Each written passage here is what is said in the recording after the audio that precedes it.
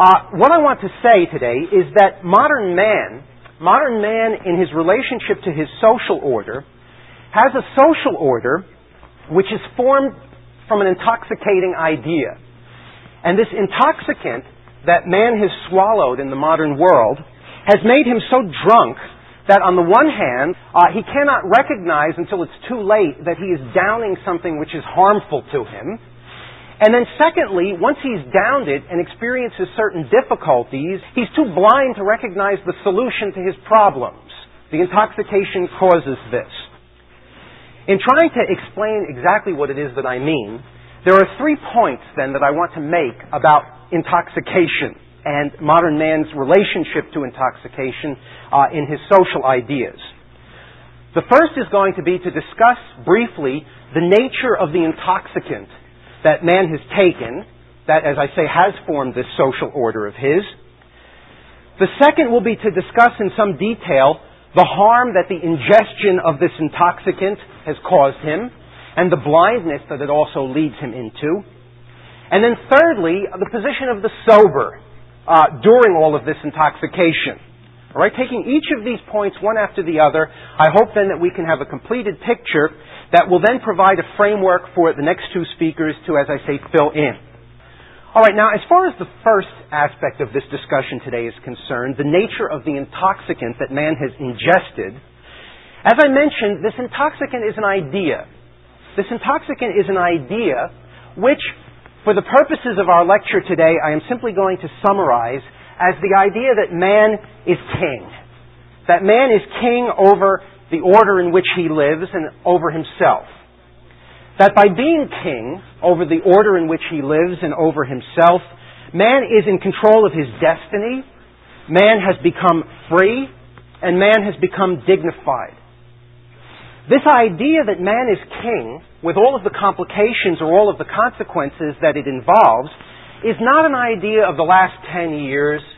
It is not an idea of the Democratic Party. It is not an idea of something that has somehow or other popped up unexpectedly only in this century. It is an idea which has a duration that is now perhaps 600 years old. It's an idea that has been growing since the 1300s, and it has to be understood in this long-term context, because failure to understand it in this long-term context is disastrous. This is an idea, this view that man is king of the world around him and of himself, that every secular calendar marks. The secular calendar is filled with the feast days of this idea. One simply has to read in taking calendars from every country around the globe, every Western country around the globe. One can see the progress of this idea marked as days which are celebrated in many lands around the West. Everything that we breathe, everything practically that we eat, everything that we see around us proclaims this idea. So it is there, and it must be dealt with. In trying to discuss this idea, and in continuing with this context of the intoxicant as a manner of dealing with it, I want to suggest that the stupor that has been caused by it has developed in 3 steps. And in discussing this, I beg again your recognition of the fact that I am trying to summarize a number of ideas which have developed over a long period of time, and in summarizing them, I am inevitably simplifying them to a degree which the people who I will be briefly mentioning at times in the course of this might not feel justified. But it's inevitable in trying to summarize it in this fashion. I'm going to suggest that the stupor involved with this idea developed in 3 steps. The first step we can identify with the Renaissance. And in fact, we can identify it, to use, again, intoxication terms, as a form of social drinking. In a way, a social drink, a cocktail party or whatever, is pleasant. It can sometimes, and often in fact, free the speech so that one becomes more eloquent on ideas which are good and solid ideas, but which perhaps have not been bandied about because certain inhibitions hold one back. And I would suggest that the Renaissance, to a certain degree, has got this kind of element in it, and hence this term social drinking to discuss the ideas originating in it. But nevertheless, sometimes someone says, even in social drinking, things which can be misconstrued because the ebullience with which they are expressed, can be misconstrued. And again, I would suggest that this happened during this stage. Because one finds during the Renaissance, during the 13 and 14 and 1500s, Christian men, Catholic men, seized with the vision of the grandeur to which the Catholic idea of man called man, and in being seized with this grandeur, perhaps discussing the grandeur in a way which can be twisted. Perhaps the most famous indication of this vision of grandeur, the grandeur of man, has been that which has been expressed in a small essay by the Italian Pico della Mirandola, a small essay called An Oration on the Dignity of Man, where this phrase, the dignity of man, then becomes a kind of stock phrase that enters into the vocabulary of the West. And one finds in the discussion that is elaborated here this understanding that somehow or other, each individual human man, which, of course, a Christian, inspired by what man has had done to him or for him by Christ, can easily develop, one sees the view that each individual man is in himself what is commonly called in the Renaissance a microcosm. Each individual man, each small unit, somehow or other, because of its mixture of the material and the spiritual, because of the mission that God has obviously given to him, emphasized by Scripture, because of what one can simply see man has done in man's history, each individual human being is called upon in his little microscopic speck to somehow or other branch out, fill out, reflect, incorporate in himself all of the glories of the entire universe, all of the glories of the cosmos. And Pico della Mirandola, in this oration, talks, using all of these words that we've become familiar with since this time, about man as a creative being. About man being a creature, unlike any other creature or any other thing placed in the world, that can grow. About man having in him a kind of unfixed character, which, by adding to his culture, by seeking to understand the things around him, he can build upon, and build upon to this degree of reaching out and grasping and embracing the entire universe. Now, as I said, there is an aspect to this view which is something that one can see emphasized by and stimulated by the whole grandeur that Christianity has given to each individual human man. But on the other hand, there is an aspect to it which, when taken by other people, can be transformed into a view of each individual human man being so unfixed and so open to growth and so creative in an ambiguous and potentially abusive way that the growth and the creativity that is open to him is perhaps a growth and creativity which can be taken out from underneath the control and the guidance of God. Now, I would suggest that although Pico della Mirandola might not have liked that view, that in the second stage of the development of this stupor, a stage which I would describe as being akin to a kind of drunkenness by this time, a stage which has been reached by the time we get to the movement known as the Enlightenment, by the time we reach the 16 and 1700s, a stage which perhaps has as its historical outgrowths the sort of double pole of the Industrial Revolution and the French Revolution, a social and economic force on the one hand, a political and social force on the other. That in the second stage of the stupor, the drunken stage, that many people in the Western world began to realize, or began to think at least, that in order for man to truly develop this creativity, to truly grow out in order that each individual could reflect in his microscopic way the glories of the entire universe, that this growth and this creativity demanded a total autonomy.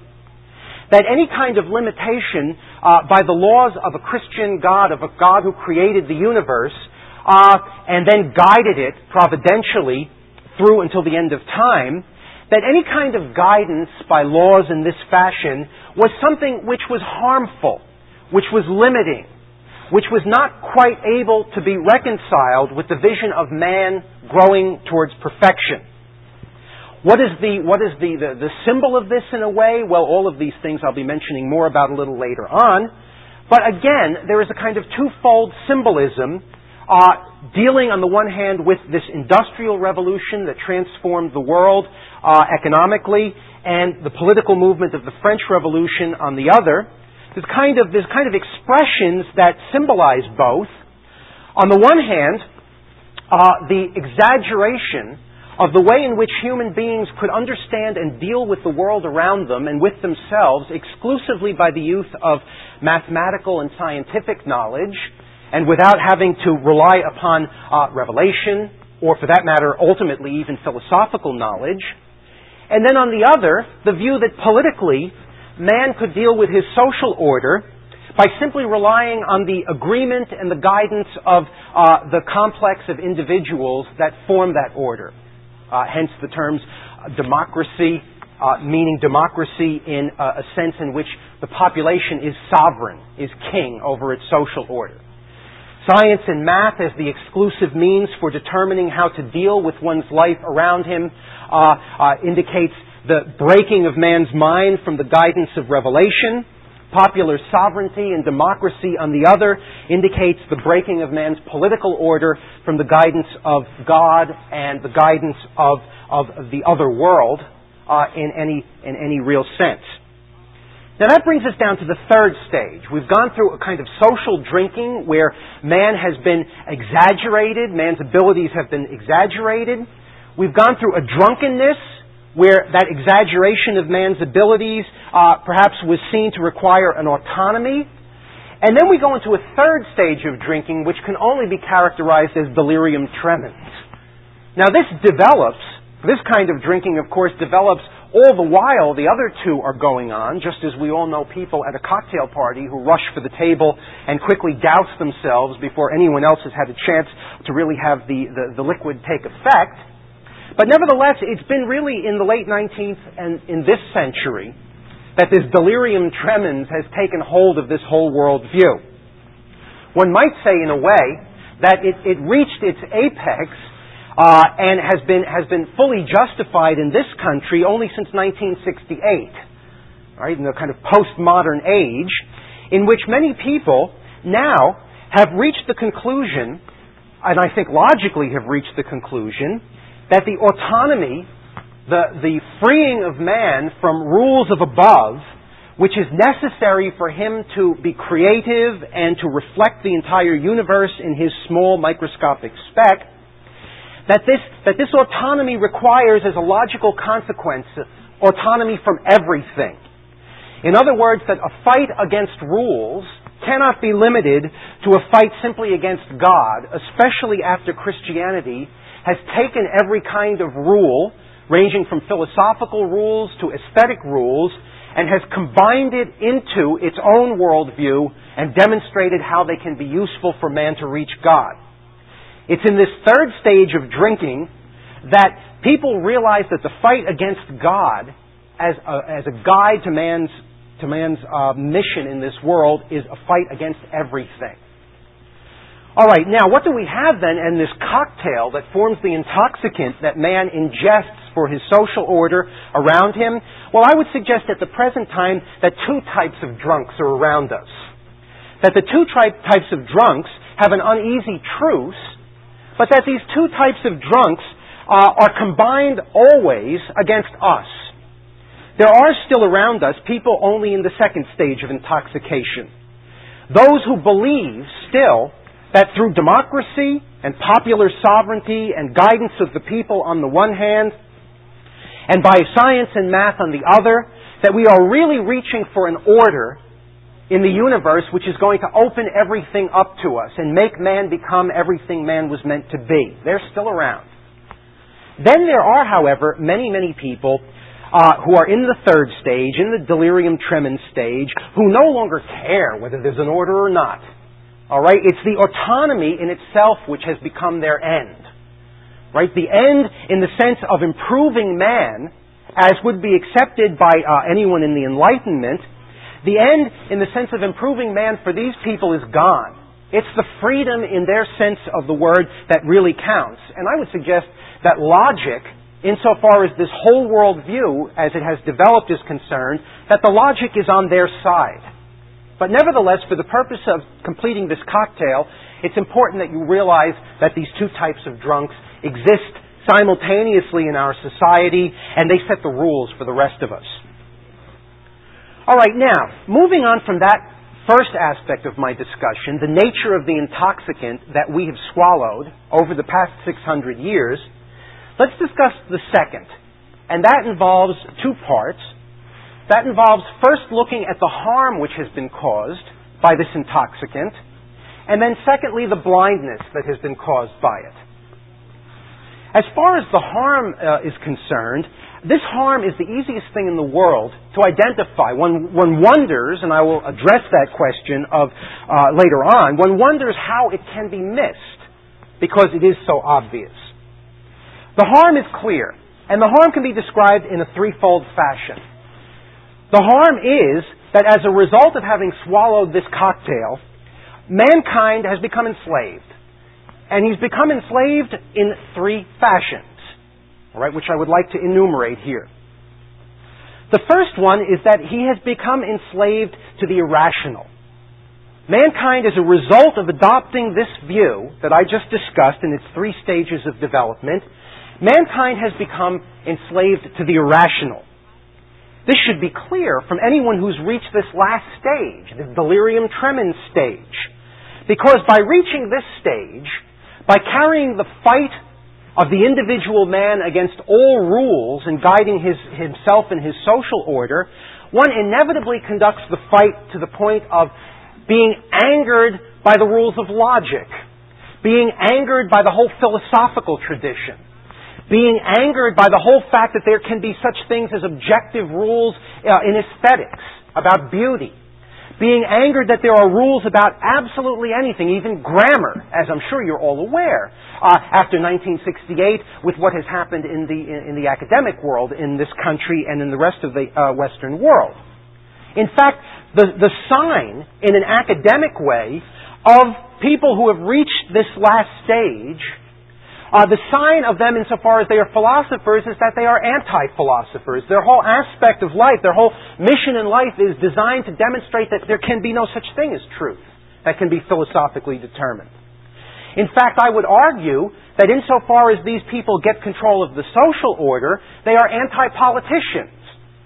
Politicians being, if you want to give it a proper term, someone who takes the world around and tries to deal with the possible and arrange something so that human beings can live in the world around them.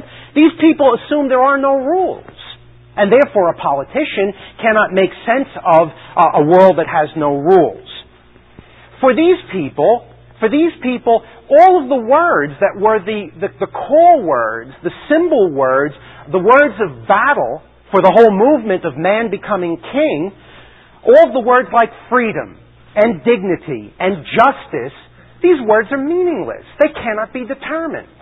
The minute that you finally give a definition to them, the individual stands up and rails against these words because it is someone else's definition and he ought not to be subjected to them. In fact, it is no longer even considered by people who have reached this stage of intoxication. It is no longer even considered essential to demonstrate any logical connection between thoughts or logical connections between one moment of their life and the next, or any kind of logic at all, logic itself, of course, being a nasty word. When one deals with in arguments about what one ought to do personally in life, or what one ought to do in the social order as a whole, in order to guide it, when one argues with these people, it's quite clear that they are helpless in debate. And I would simply suggest, as a famous debate to illustrate this, the debate between Bertrand Russell and Father Copleston at one given point about the Second World War, and whether or not what the Nazis did to various peoples around Europe and mass murders was wrong. Well, I mean, so upset was Russell to have to ultimately use the word wrong that he had to admit that it was impossible to say that anything was really wrong and it was simply his own personal feeling, and that he would prevent people from doing this simply out of his own personal feelings. This is helplessness in debate. Hence, in trying to argue with anybody who has reached this stage of delirium tremens, and I mean arguing with them not just personally, but in the social order as a whole to construct a polity, a civil order, discussions with them either become shouting matches, since no one can talk with one another, since there is no ultimate conclusion to be reached about anything, or one sees the enemy fade away with a sort of sick smile on their face into an Eastern mysticism which argues that, after all, we cannot really even presume that our words ought to make any sense to one another. It's either a shouting match on the one hand, or a sort of yoga dance on the other. All right, one hears constantly. I remember when I came back from Europe, in the time that I had been gone, people had started using the expression when you spoke with them, "You've got to hear me. I hear you." They don't hear me. I hear them, but they don't hear me, because hearing me would presume that what I had to say was something that had to be taken into consideration in order to reach a conclusion in my argument. All right? If they kept saying, in fact, I had reached the point in arguing with these people that if anyone said something like that to me once more, I was going to punch them, in which case they would feel me, and that might have some kind of effect. All right, now the conclusion I want to make in this first discussion of the enslavement of man to the irrational is the fact that in this kind of world, created with a view that the individual stands above any kind of definition about anything, it is inevitably the case that the loudest and the most ambitious must foist their will upon everybody else. How they justify it is something about which more anon. All right, let's move to the second form of enslavement. And this is enslavement to pure force. And I mean enslavement to force in the sense that mankind, intoxicated by this view, becomes the helpless tool of the material world, material forces. There's one way, which I'm sure you can all recognize right from the very beginning, which I'm not going to spend much time talking about, and that is that when one develops this view of the free, autonomous man in such a fashion as I've indicated, it's quite clear that the free, autonomous man more often than not, uses his freedom in a purely material way. To get more for himself, to do more of the things that other people would be embarrassed by him doing publicly or whatever. All right, I don't even want to talk about that, the way in which freedom can be utilized to discuss pure material desires and their satisfaction in that fashion. What I want to talk about is the way in which the whole of Western society, as a result of this view, has become enslaved to the machine. The Pope has been talking about this in several documents. This has been a constant theme in Catholic circles over the past couple of hundred years. Let's just take one aspect of this whole thing. Mankind's autonomy was supposed to be somehow or other reflected by the fact that scientific knowledge and mathematical knowledge and all of the rules and laws which mathematicians have always provided for people to work with, that this kind of knowledge would be sufficient for us to deal with the world around us. More than sufficient, as we'll see in a minute. Hence, people who adopted this view, starting in the 1600s, people who adopted this view went rushing around looking everywhere that they could to see examples of the way in which the world around them functioned like a machine. They went looking for rules for this and rules for that, and formulae for this and formulae for that. And they had the possibilities symbolized for them when Newton comes up with this law of gravity. Here you get a nice little rule, can be expressed mathematically very simply, and all of the planets follow this rule. Right? All of these people went looking around saying, look how scientifically and mathematically we can deal with everything around us. Forget about all of this other stuff, revelation and guidance in that score. Now I would suggest, since this is a false view to start off with, but I would suggest, and I can prove this historically, I think, that in the effort to look for the rules, the mathematical and scientific rules, people lost their scientific objectivity. And in searching for them, it became a revel, a kind of magical revel. All right? The enterprise was not that of calm people sitting in the laboratory or in the library poring over books, the chief obstacle in their life being dust from the books choking them to death. That's not the problem at all. All right? That's not the symbol at all. The symbol is really that you have to keep in your mind, people looking for scientific and mathematical rules seized like a magician would be seized with the possibility of using these mathematical and scientific rules as a kind of magic wand to strike here and there to transform symbolically, in a way, lead into gold. All right? I could demonstrate this for you in a number of ways, but the time is simply not available. Now, continuing upon this, it seems to me that what tended to happen was mankind got so obsessed with finding the rules for everything, the machine-like rules, the mathematical rules, the scientific rules, that he lost track of what he was doing. And he started applying it to himself, which was inevitable. One sees already in the 1700s people reveling in the fact that man, each individual man, is a machine. In fact, there's a famous book which is written in the 1700s, Man the Machine. All right, one finds all of these arguments, which people, some of my students who think that they're better educated than the others, but aren't, some of my students think have been some kind of amazing discovery of the past 20 years or so. One finds all of these arguments about thought being nothing other than secreted by the liver or whatever, because it's nothing but a product of the human body.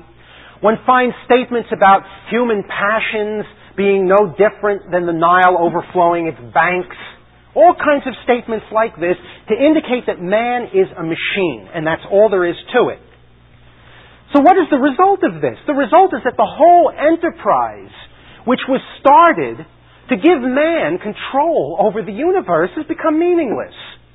The whole enterprise has become simply machine for machine's sake. Find the rules. Show that everything's the machine. Make everything into a machine. Leap up and down if everything can be paved over. Leap up and down if you can find machine-like forms even in nature, even in love, even in anything that you can think of.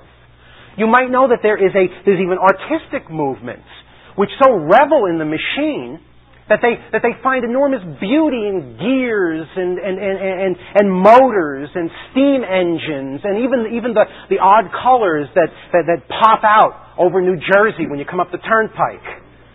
All right, so reveling in the machine, and a reveling therefore in the fact that mankind has no freedom because he's a machine part. Reveling in the fact that mankind has no control over the universe because he's simply a machine part. I would suggest to you that this kind of revel that has taken place in human society is the sort of thing that the popes in the 19th century, in documents like the Syllabus of Errors, were complaining about and were being laughed off as enemies of human freedom and enemies of human progress in complaining about. One finds statements in the Syllabus of Errors where Pius IX, for example, attacks the view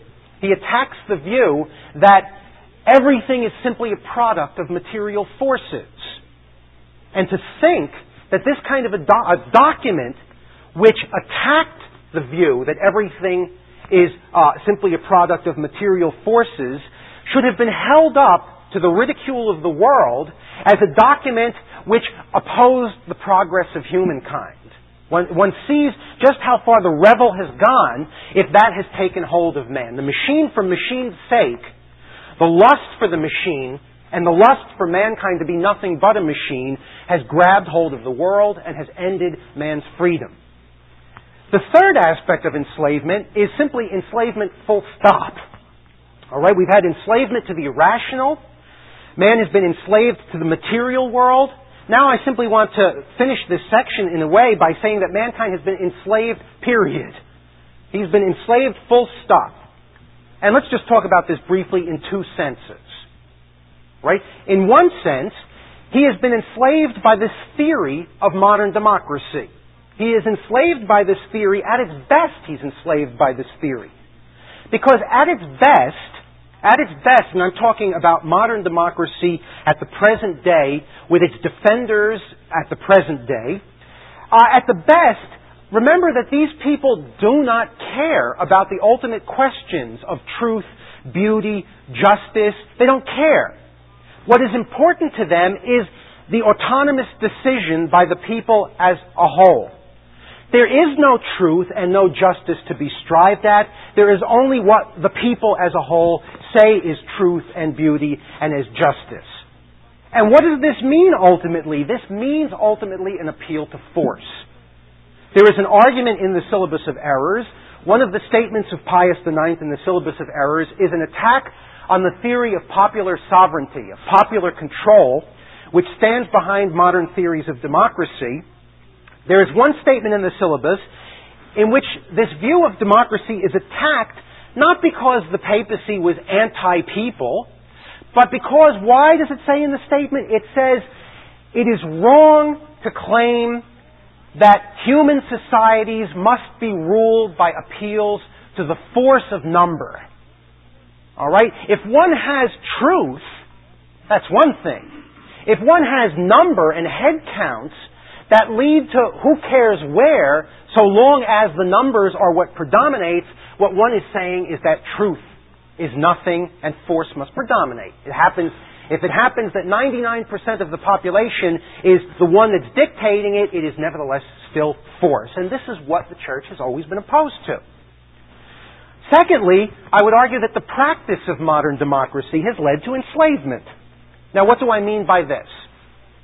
What I mean by it is the fact that the theorists of modern democracy have tended to argue that everything would work out perfectly with it, partly because of the fact that they have swallowed this machine-like view of society.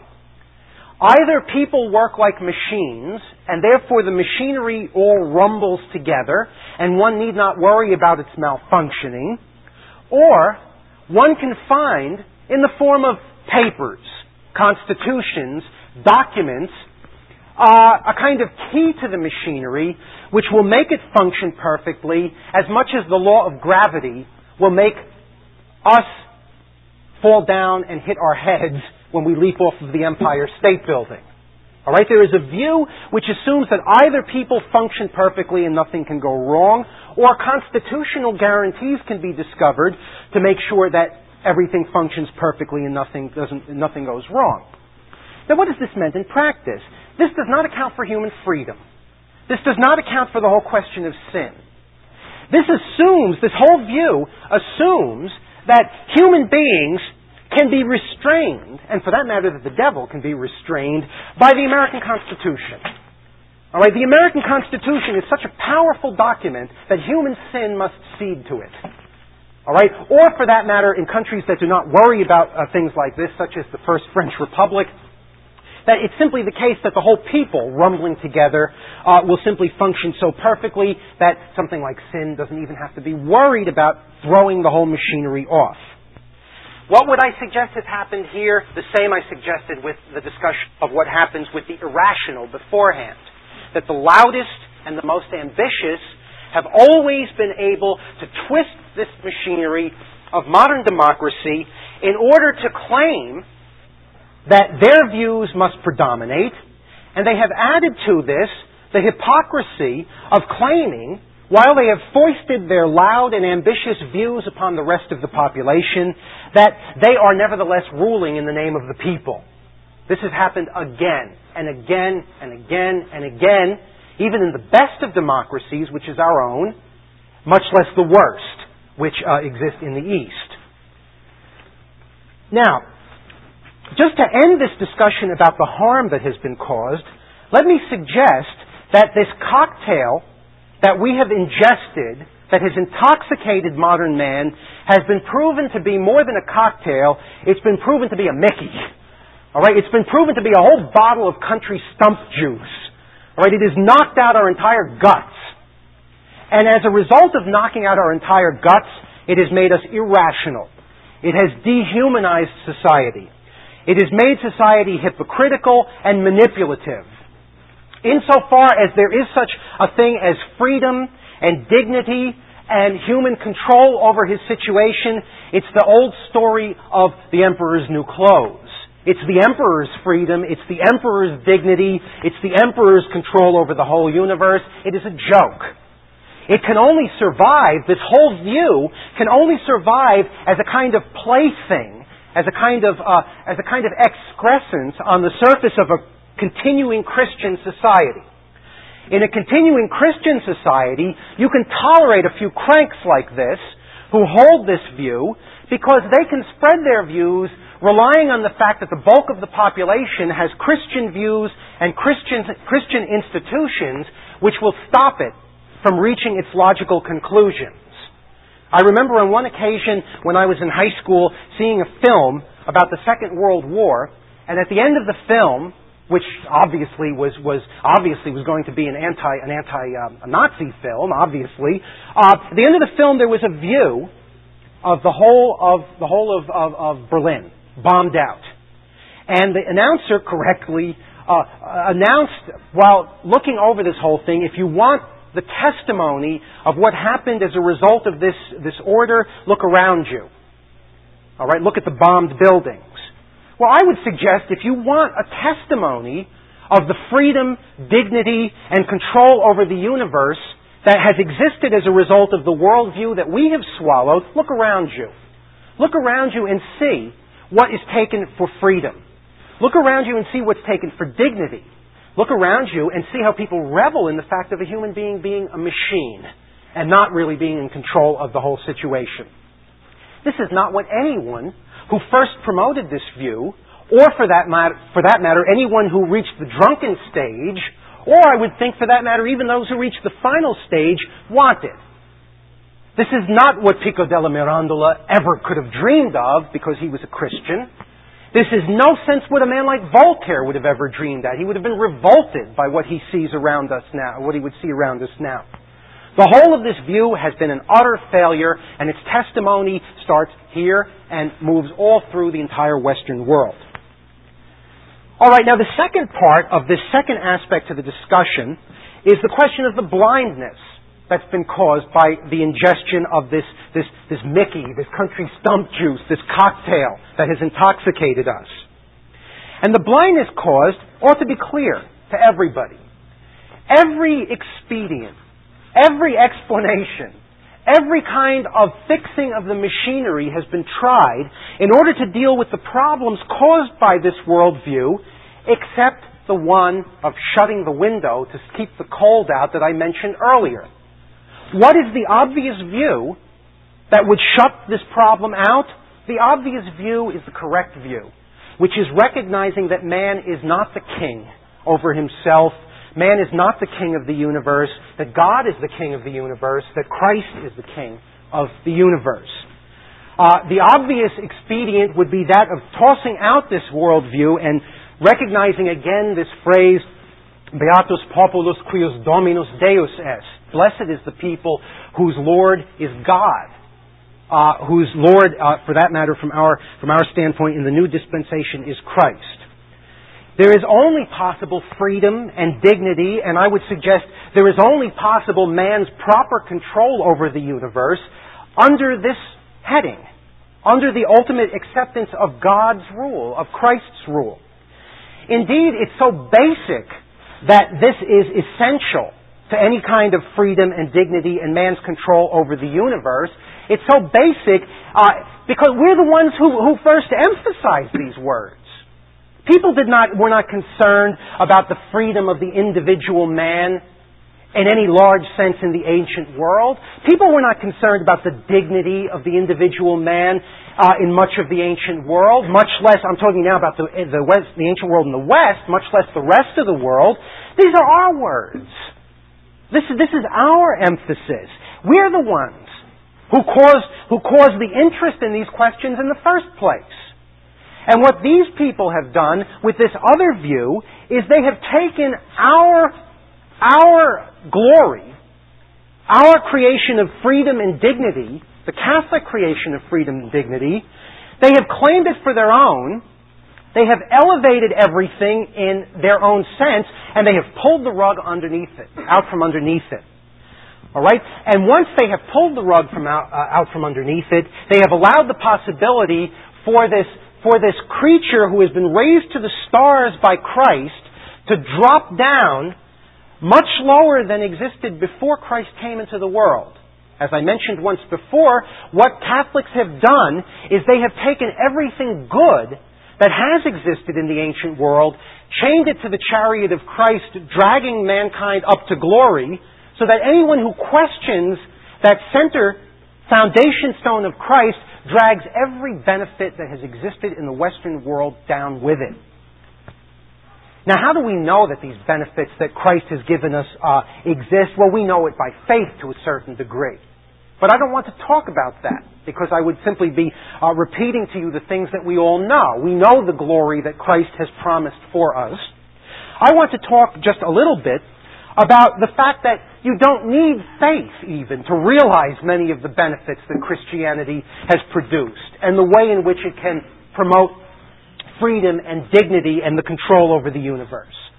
Many people who have not even been Christians or Catholics have recognized, nevertheless, that the only way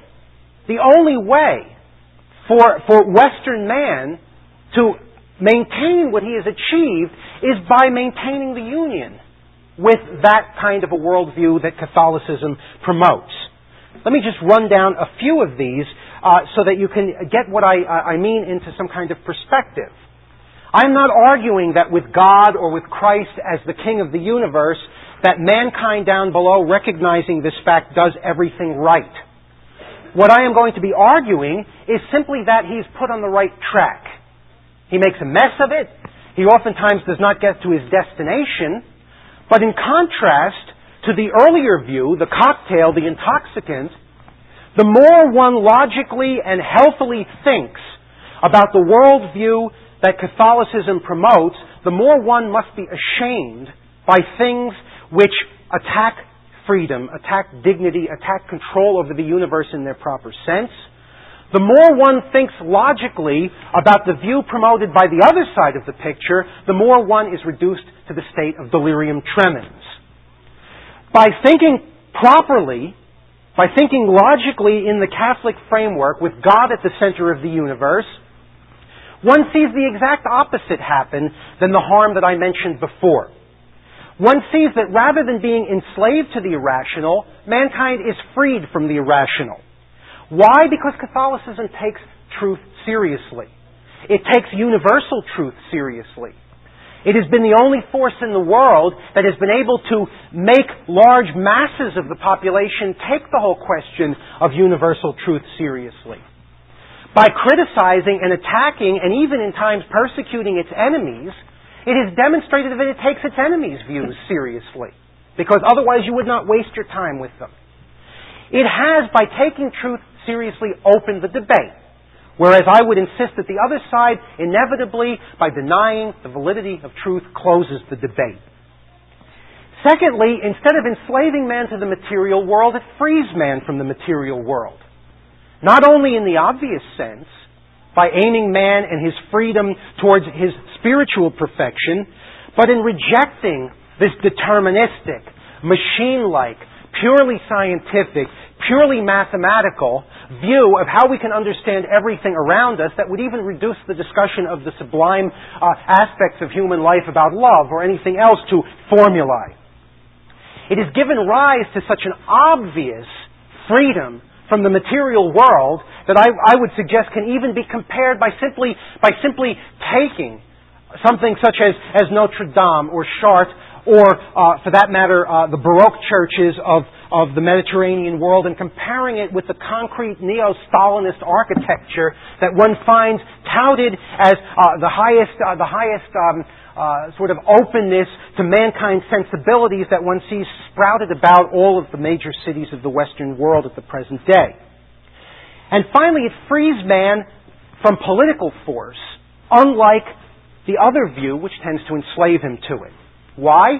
because it admits that no matter what the population wants, there is truth, there is beauty, there is justice that stands above it, and that no popular will, whatever it may be, no 99% of the population, whatever it may want, can stand against the one true man, the one just man, the one man with the proper sense of beauty. It protects man from political force because it recognizes that man can sin. It protects man from political force in that it recognizes that human freedom and human sin make no political system that mankind has ever set up totally free from the possibility of abuse, so that human beings, Catholic human beings, can always be on the watch to be able to change, to alter, to respect the differences caused by history, to respect the differences caused by different nations' geniuses or different nations' needs. That Catholicism frees man from political force by recognizing that human beings are creatures of individual characteristics that live in history and do things and change, and therefore have to be dealt with in a constantly altered fashion underneath the general heading of obedience to God's will. I would suggest that this is the clear meaning of the word Catholic, that underneath a universal rubric, the Catholic respects the individuality of the different nations and their individual abilities to do wrong, which makes them not expect that a machine or any kind of a system can protect them entirely. Now that brings me to the final aspect of my discussion today, and that is the question of the position of the sober in all of this. The intoxicant that we have ingested, the intoxicant that has caused this threefold harm of enslavement to the irrational, the material, and to political force. The intoxicant that has blinded people to the true way out, which is the acceptance of God as King of the universe and all that entails. That intoxicant is a horrendous lie. This intoxicant that we have ingested is a lie. Reminds me of there's a famous passage in Othello where Iago, who has announced himself from the very beginning as a demonic force by claiming that unlike God, who is what he is, Iago is not what he appears to be. Iago in Othello there, after spreading horrible scandals about Desdemona to Othello, Iago is attacked by Othello, who says, if you are not a demon, I will kill you. And Iago, in this chilling passage, which has been much commented, says, I bleed, but I don't die. All right? In other words, he is a demon. And I would suggest it is the same thing with this intoxicant. This intoxicant can bleed somewhat, but it does not die. This horrendous lie, which has butchered more people, this assumption that man is his own king, has been responsible for the butchery of people down through the ages. People complain that Rome has butchered and persecuted people. Rome, during the Counter-Reformation, put to death one man in Rome itself for heresy. It was Giordano Bruno, and the only reason Rome did was because the police in England and Venice didn't get hold of him. Rome puts to death one man, and it is the crime of the ages. This second view has butchered millions in the search of its city of the sun, in the search of its new Atlantis, in the search of its transformation of the world, and yet it does not die. And I would suggest the reason it does not die is that it is demonic. The view is supported by powers which are beyond us. And therefore, first and foremost, the position of the sober, therefore, is to recognize that they are dealing with something which to a large degree can only be cast out by fasting and by prayer. Since it is a demonic idea that is attacking us, that demon is in us ourselves. So that even the sober have in a way been passed the Mickey as well. Or even the sober are drunk to a certain extent. We sometimes speak with the same language that the proponents of the other view does. Even at the risk of dawdling for another couple of minutes, I have to dwell on this point. I was just at a conference a couple of weeks ago, and there were many participants at the conference who were on our side of the picture, and would agree in theory about everything that I have been speaking in favor of at the present moment. And then we all wanted to sing. We all wanted to sing. All right, we'd been having a good time. We all wanted to sing. The only songs people knew were songs which spread words which contradicted exactly what we were claiming to be our view in our theories. Because the only songs that we hear, the only poems that we know, the only artworks that we see in front of us, everything that we have in front of us speaks the language of the other side. All right? And we don't recognize this. All right? Attacking the other view, we spread it in our own ways. All right? Woe to those people who don't understand this. Because in utilizing all of the phrases of the other side, without recognizing them with their proper definitions, we do the work of a demon. All right? We slander Desdemona as well. We even feel guilty because we use the same language and have so been put upon by the other side, we even feel guilty about attacking them. All right, we might recognize that we might say our view is correct, but we nevertheless, rather than assuming that we are the only ones who promote freedom and dignity and proper control of the universe, we nevertheless assume that they're the ones who really have the freedom and the human dignity and the individual rights and arguments for them on their side, and we cringe and feel a little bit guilty and giggle in corners about having to attack them. We have the same lack of sense of the ages, an age-old struggle that we are fighting and trying to deal with this view which has sprung up over 600 years. And rather than fighting the whole view, starting from its social drinking stage, as I indicated earlier, we fight surface manifestations, a problem of 2 years ago, a political struggle from this year's campaign, and never plot it into the long-term battle, which becomes so frustrating for those people who want to demonstrate that it is a 600-year struggle which is going to take perhaps centuries to be able to deal with. We are engaged in an enormous battle, the sober are, and this battle is a battle now on every single level of culture. It's a battle on the very structure of our language level. And anyone who does not recognize that is doomed to do the work of the other side.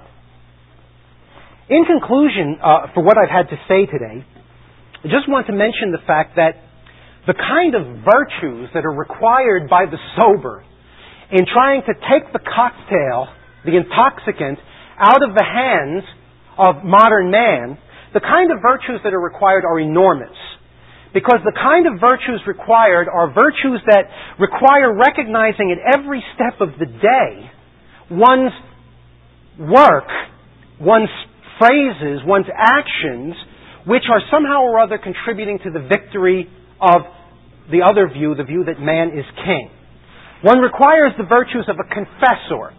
I'm a coward myself, but nevertheless in certain moments I can picture, perhaps simply because of not recognizing what's going on, I could picture myself being a martyr. But a confessor, all day long, every day, for 60 or 70 years of one's life, is a chore, and people inevitably give up the battle, and therefore aid the other side. This is an extremely difficult thing that therefore the sober have to do in recognizing their responsibilities. But at least they have one major consolation. Most things in life are hard. Most things in life are very hard. Most decisions in life are very hard. I can be reduced to a helpless mass at the thought of choosing in a Chinese restaurant between fried dumplings or steamed shrimp dumplings. I can be reduced to tears by the thought of what dessert to pick in my favorite cafe. When it comes to questions of career or marriage or anything of this sort, I'd be the first one to argue that the bottle of country stump juice, and in large quantities, be passed down the road in order to douse myself, in order to make the final decision. But with this question of the social order, it's not as hard as all that. It's hard to carry it through. But the decision, the basic decision that one has to make is as simple can be. And that basic decision is due to the fact that one has two choices in front of him. That either one accepts Christ as the king of a free society that respects man's mind and man's spirit and man's proper control of the world that has been given to him, or man is going to be a ruler, and he's going to be ruler of the kingdom of the dead. Thank you.